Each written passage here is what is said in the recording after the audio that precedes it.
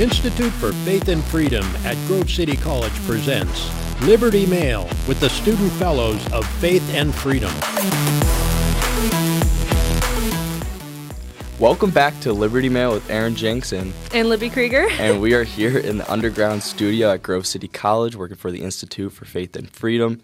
And we're so excited to be back, get the second semester in for Liberty Mail.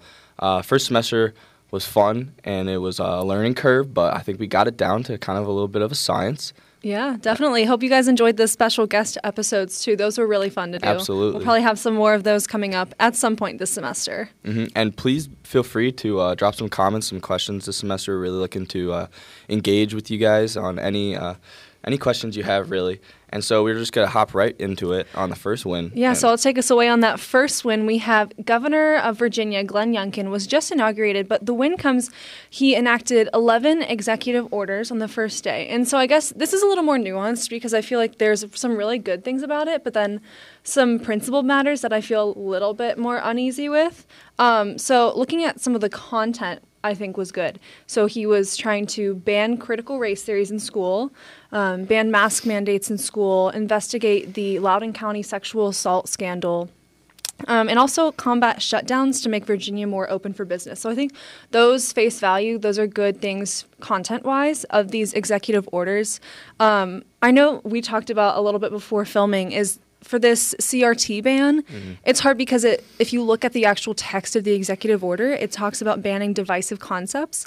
And my question comes with who defines what a divisive concept is? Well, so the superintendent of public instruction at the state level will be combing through, I read through the executive order, will be combing through every curriculum, every class setup that teachers propose at the beginning of the years.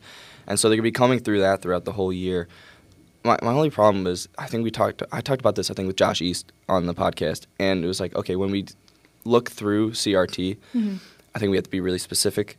Because if, like this, when we just say, okay, this is going to be used in the media and against us. So I think we have to be the bigger man and be like, okay, we're against this, this, and this. Like, we cannot have oppressors versus oppressed. We can't be causing children to be like race-based. People only on race. Yeah. Yes. So then just be better with your words, I think, other than saying, okay, we're going to have a ban on critical race theory. Because I think if Young came out and said, we're going to have a ban on any racist rhetoric in the classroom, it's harder for the left to kind of twist that or any media to twist that. Like we can kind of work on how we brand this, and so it's more supported across the board almost. Yeah, absolutely. And throughout the whole executive order, it just says divisive concepts, and then CRT is kind of like the banner above it. And that's pretty vague. Which it is a divisive concept. Yes, but it points to the fact that it's more nuanced than just, okay, we're against critical race theory. There's so many people supportive of critical race theory. Let's try to understand why they are, and then kind of work together and be like, okay, we don't like these ideas, but we agree with you on this. Yeah, and I think also with the mask mandates, that's something that you're going to see some schools pushing back on. Specifically, I believe Loudoun County already voted to continue with the mask mandate. And obviously that's the one that's been kind of like the epicenter of the transgender debate, the CRT debate.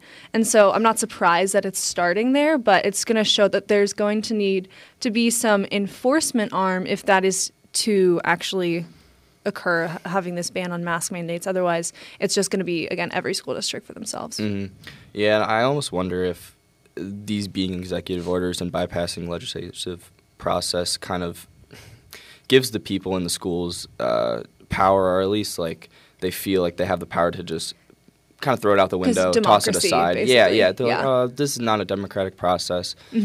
Okay, but so it's interesting to see Youngkin do it off the bat. But again, like opening Virginia for all business right away is really good for the economy their in a time that we need it. Yeah, and I think it's a really popular move. He was promising it on the campaign trail. Yeah, and he came through with it. A lot of these are campaign promises, and in an area where he didn't shift his campaign to the culture war issues until the very end, because that's when they realized that was the winning topic in Virginia at the time. So I think that many residents of Virginia would be excited about that because that's why they voted for him. But I guess the part that part of me, as like more of a constitutionalist, can be a little more wary of just like executive action, because that just gets rolled back the next time a blue governor gets in. And there's a reason why legislative action takes longer, but it's because it's more representative of the people. And so I think we shouldn't always jump to executive orders, but sometimes conservatives should use the political power they have. So I go back and forth between those two. Just hard conversation, obviously. Yeah, kind of to further your point, I think that it will just, as these executive orders get put into place, then they'll kind of, some of them will get rolled back as soon as either the legislative branch kind of comes into power and they're like, we don't want this anymore. Yeah. Or at least it sets the precedent of like just every time a governor or a president comes into office, that's how they fulfill their promises instead of kind of like working it out. And maybe in the first 90 days, we judge them. Now it's, okay, you have a week to kind of fulfill some executive orders because we know you have the power. Yeah. A weird precedent and not a favorite of they kind of any do that conservative, as presidents and governors now. Exactly, yeah. Yeah, so I guess I feel like that is a win in the most part, but obviously there's some areas where I think we should be wary. We shouldn't just like full on embrace executive action in every instance. One of the bigger ones, which I liked, was the vaccine mandate rollback for state employees. I know Dr. Z was talking to us, and that Starbucks is also another company who just repealed their mandate for vaccines in the workplace. That's huge. And especially after the OSHA ruling at the Supreme Court. Correct. Obviously, that's a huge win. A national brand doing that is a really good step for a corporate, because I know in conservative circles the concern is that corporate America will kind of undertake this mandates and cultural kind of implementation in the workplace. Well, some companies are, and I'm very pleasantly surprised at Starbucks, because you kind of consider them to be based more on the Seattle. liberal side. Based in Seattle, but then you have a company like Carhartt who said they're going to still enforce the vaccine mandate, which I just think is interesting, because if they knew their brand and they knew their consumer base, I think they would not have done that, because I think a lot of the pushback they'll get is from conservatives who are like, why are you still implementing a vaccine mandate on your employees? Yeah, I look at Carhartt and I see too, like you see the blue-collared working individual who wears Carhartt, and then you see kind of the trendy TikTok the young progressives wearing the beanie. Yeah, and exactly. So even here at Grove City, you see and they're the so young, different too. It is. So I guess they're really pandering to the one side with that. Yeah, I don't know. It'll be fine moving forward, but it is interesting to see like a historically blue collar company. Yeah. It just goes against what we kind of have an image in our mind. Yeah. Yeah, and I guess we'll see if they get the monetary pushback, and I think if they do, they'll probably be forced to roll that back just because like money speaks. Yeah, it's the biggest incentive. Yeah, exactly. Well, kind of jumping into win number 2, I know we have a video at some point on this, which Aaron found, but the filibuster. We've talked about this before, but Senators Manchin and Sinema, who are known to be the two kind of moderate Democrats in the Senate, are standing strong against the filibuster, which I think is really great. Just as a matter of principle, I don't think one side should be able to ram down their agenda onto the minority. So I think that is big, especially because President Biden was really, I think he was meeting with them and really trying to get them to break on that so they can pass their, quote, voting rights bill. There's been a number of individuals who, when describing the filibuster, they say it is a stoppage, a block for the majority to have tyranny over minority in the Senate. So and we've heard this out of Joe Biden's mouth, which is the video we will show Senator Biden at the time. And honestly, when I was watching this video, it's like it's motivating, and it's like you're listening about it's emotional. It tugs on you. Yeah. And then for them politicians, it just switches so fast, which it's crazy to think about. I think we should just pull it up right now and kind of get it going. Yeah, let's roll it in, Streeter.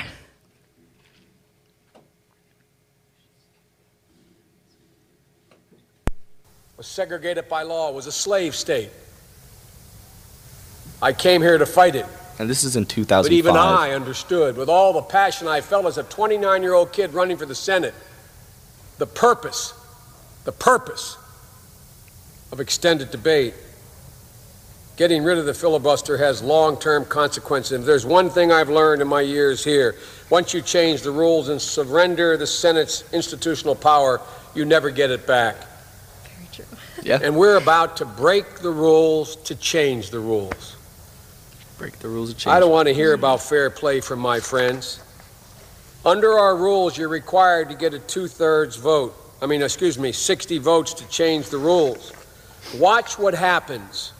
Watch what happens when the majority leader stands up and says to the vice president, if we go forward with this, and he calls the question. And one of us, I expect our leader, the Democratic side, will stand up and say, parliamentary inquiry, Mr. President, is this parliamentarily appropriate? And in every other case since I've been here for 32 years, the presiding officer leans down to the parliamentarian and says, what's the rule, Mr. Parliamentarian? The parliamentarian turns and tells him, hold your breath, parliamentarian. He's not going to look to you because he knows what you would say. He would say, this is not parliamentarily appropriate. You cannot change the Senate rules by a pure majority vote. And this is in 2005 when the Republicans want to kind of get rid of the filibuster, or at least are talking about it. Watch when this happens, and watch the vice president ignore. He's not required to look to an unelected officer. But that has been the practice for 218 years. He will not look down and say, what is the ruling? He will make the ruling, which is a lie about the rule. I think that's right at the 2-minute mark. If you want to pause This it is real what really quick. is going on here. Wow, I agree with with Joe Biden. He made, like, I listened to this and I'm like, okay, he's tying the filibuster to like founding ideas of America, concepts of protection within the Senate, of power, and it's motivating. I'm like, yes, I'm with it. Yeah, and I like how he mentioned the second that you do surrender those powers, you're never going to get them back, which is exactly true of just how human nature works. It's a classical conservative concept and view, not concept, but a view upon politics. Yeah, and it's just interesting to see how that has so far come from that point into what we're seeing from Joe Biden right now. Yeah, if I was in charge of a media company, I would not even, I don't know, I'd do like a quick segment on the filibuster, but I'd just be replaying like old videos of politicians talking about how they supported it. I'm sure there's so many. It's just bad hypocrisy, but I'm sure, like, I will not, I'll turn to myself or our party or whatever it is, not our party, but associated with conservatism, and then say that if in 2005 when we were trying to get, or they were trying to get rid of kind of the filibuster. So it's interesting to see just, again, flip. Yeah, exactly. And that's just kind of how, when the pendulum swings, you know, there's a natural flow with that. And it doesn't mean we should, obviously, as conservatives, try to get rid of the filibuster when we have the majority. I do think it is important to kind of keep those barriers in place to not allow a majority rule. This is where I hope where the kind of the rational mind comes in and is like, okay, we see it happening throughout the past 20 years, and it's on both sides. Maybe we should just keep this and shoot down any person trying to persecute against this. Yeah, definitely. And I know, so I was watching, I think it was MSNBC, Joy Reid's The Readout, whatever it was. I love Joy Reid. Yeah, so that was some good entertainment. And I was just trying to really understand kind of where the other side is coming from and what they're talking about right now, because I think that shows you even more than watching people that you already agree with. And they were talking about the filibuster too, and just how Manchin and Sinema need to understand how important it is to pass this voting rights bill. And so they need to stop right now and vote to get rid of the filibuster. And along with like Bernie Sanders, Raphael Warnock, really these radicals who I have some quotes here from Warnock calling it a 1965 moment and that we're on the brink of peril. And it's just interesting how these senators and like these political commentators get louder and they get more hysterical to make it seem as it's like if this doesn't happen, the world is over. And it makes you think that they are more correct because they are more passionate about it, creating this sense of urgency. And everyone's calling it a voting rights bill. And even I saw many different articles on calling it a voting rights bill. And I mean, I think at least a lot of conservatives would say, well, it's not quite a voting rights bill. Who doesn't have the right to vote already? It's making it easier for potential fraud. And obviously, like, I don't know everything in the bill, but it's just interesting to see like the rhetoric around it. Yeah, I like your point that, okay, we have these either as Bernie or Manchin, and sometimes viewed as kind of far off to one side. Warnock instead of Manchin? Oh, yeah, Okay, sorry. just want to make sure. And so it's interesting to see these characters or senators come into play. And it just reminds me of James Madison in the Federalist. It's like ambitions will counteract ambitions. Yeah. And because Bernie knows that if the filibuster gets thrown out right now, and he's still working in the Senate, because he probably will be in 4 years when the Republicans come into power, probably. And so it's going to be them as a minority. Yeah. And it does not want to see that. So at least he understands that. Yeah, I mean, because when you think about it, like, political analysts are expecting a sort of red wave just because the way the economy has been going and the way that COVID has been handled. They're expecting 2022 to be a big year for Republicans. And so you would think that these politicians would have enough foresight to understand that, hey, if you lose the Senate and you lose the House and then in this next cycle, you shouldn't be advocating for a complete majority rule now, because, I mean, you think your own cognitive dissonance would kind of hold you back from doing that. But I guess it's when they know, I wonder if this is part of it, is when they know the media won't hold them to account for that. Like, how many times have you seen this clip of Joe Biden in the media? Personally, I haven't seen it once because the mainstream media won't hold this side to account. So they know they don't have to be consistent to have a good image. Yeah, no, I like that point you bring up, but it's just so crazy to think that not a single. I mean, okay, no, we have a couple individuals stepping forward and understanding this, but the majority kind of either just have the sheep mentality or step to the side, and it just has an eerie feeling for every American, or at least for myself. It's an eerie feeling about politicians in power. Yeah, and I respect Joe Manchin on this. I think also, though, he's probably understanding the political winds of his constituents. And West Virginia isn't a radical state. Like, it's not a New York. It's not a California. So I think he's also understanding, like, hey, if you want to stay senator, you're going to have to stand up against this and at least be kind of more centrist. So I think he understands his place well in representing his constituents. So a lot of respect for him, because I know that must be hard whenever basically every other member of your party except Sinema and the President of the United States are just slamming you, and the media is piling on top too. Yep. So a lot of respect there. Absolutely. If you have anything, I'll hop over to the third win. No, please, the good third win. Go ahead. So third win comes about. Thank you, Streeter. Sorry about that. And third one comes about Supreme Court. Now, it's kind of picky because this case is the trustees of New Life in Christchurch in Virginia versus Fredericksburg. And so the case was dismissed, but my strongest kind of win out of it was that Justice Gorsuch had a really good dissenting opinion. And whatever your opinion on him over the past 5 years has been, 6 years have been now, whatever it will be, he establishes himself as a firm supporter and kind of ally of religious liberty right now. Definitely in a time when either the media is kind of pushing against religious liberty, saying, or questioning at least at the most. And so to see Gorsuch dissent, and it was really strong, and I just want to read a couple of quotes from him. He says, he says that he would further grant the church's petition for review, but that he'd actually rule in favor if they did listen to the petition. And then he goes, the First Amendment does not permit bureaucrats or judges to subject religious beliefs to verification, which I love. He also talks later about how the Founding Fathers knew the persecution that they came from in Europe and in England. And so when they came here and established these rules and these First Amendment specifically, there's no verification. You have these rights, these liberties. Yeah. Government can't push it on those no matter what they think.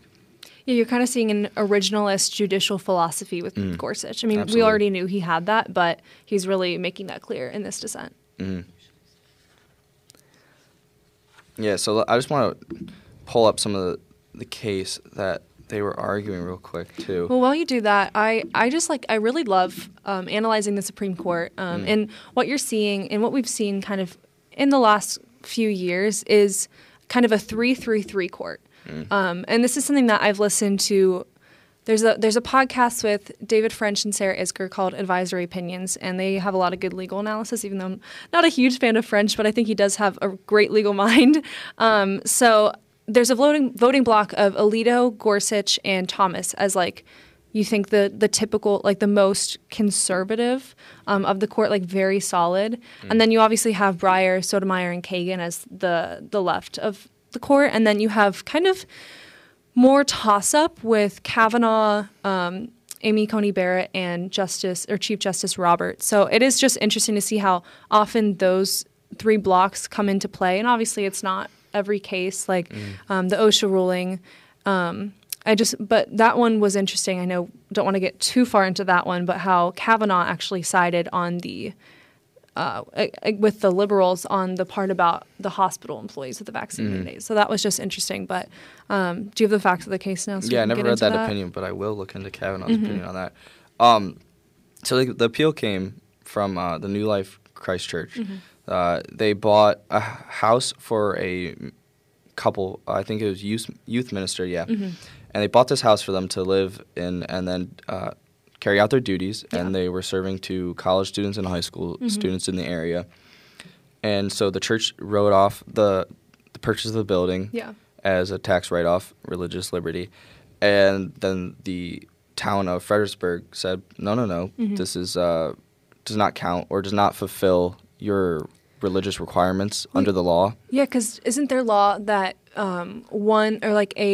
the minister, they can get a tax exemption for their place of residence. And then Virginia or the city of Fredericksburg here said you can only have one or something of that sort. Like they were being very particular and trying to delve into whether or not that these like ministers were considered like the minister of the church. So they were like getting too much into the business and the details rather than accepting like the religious liberty tax exemption.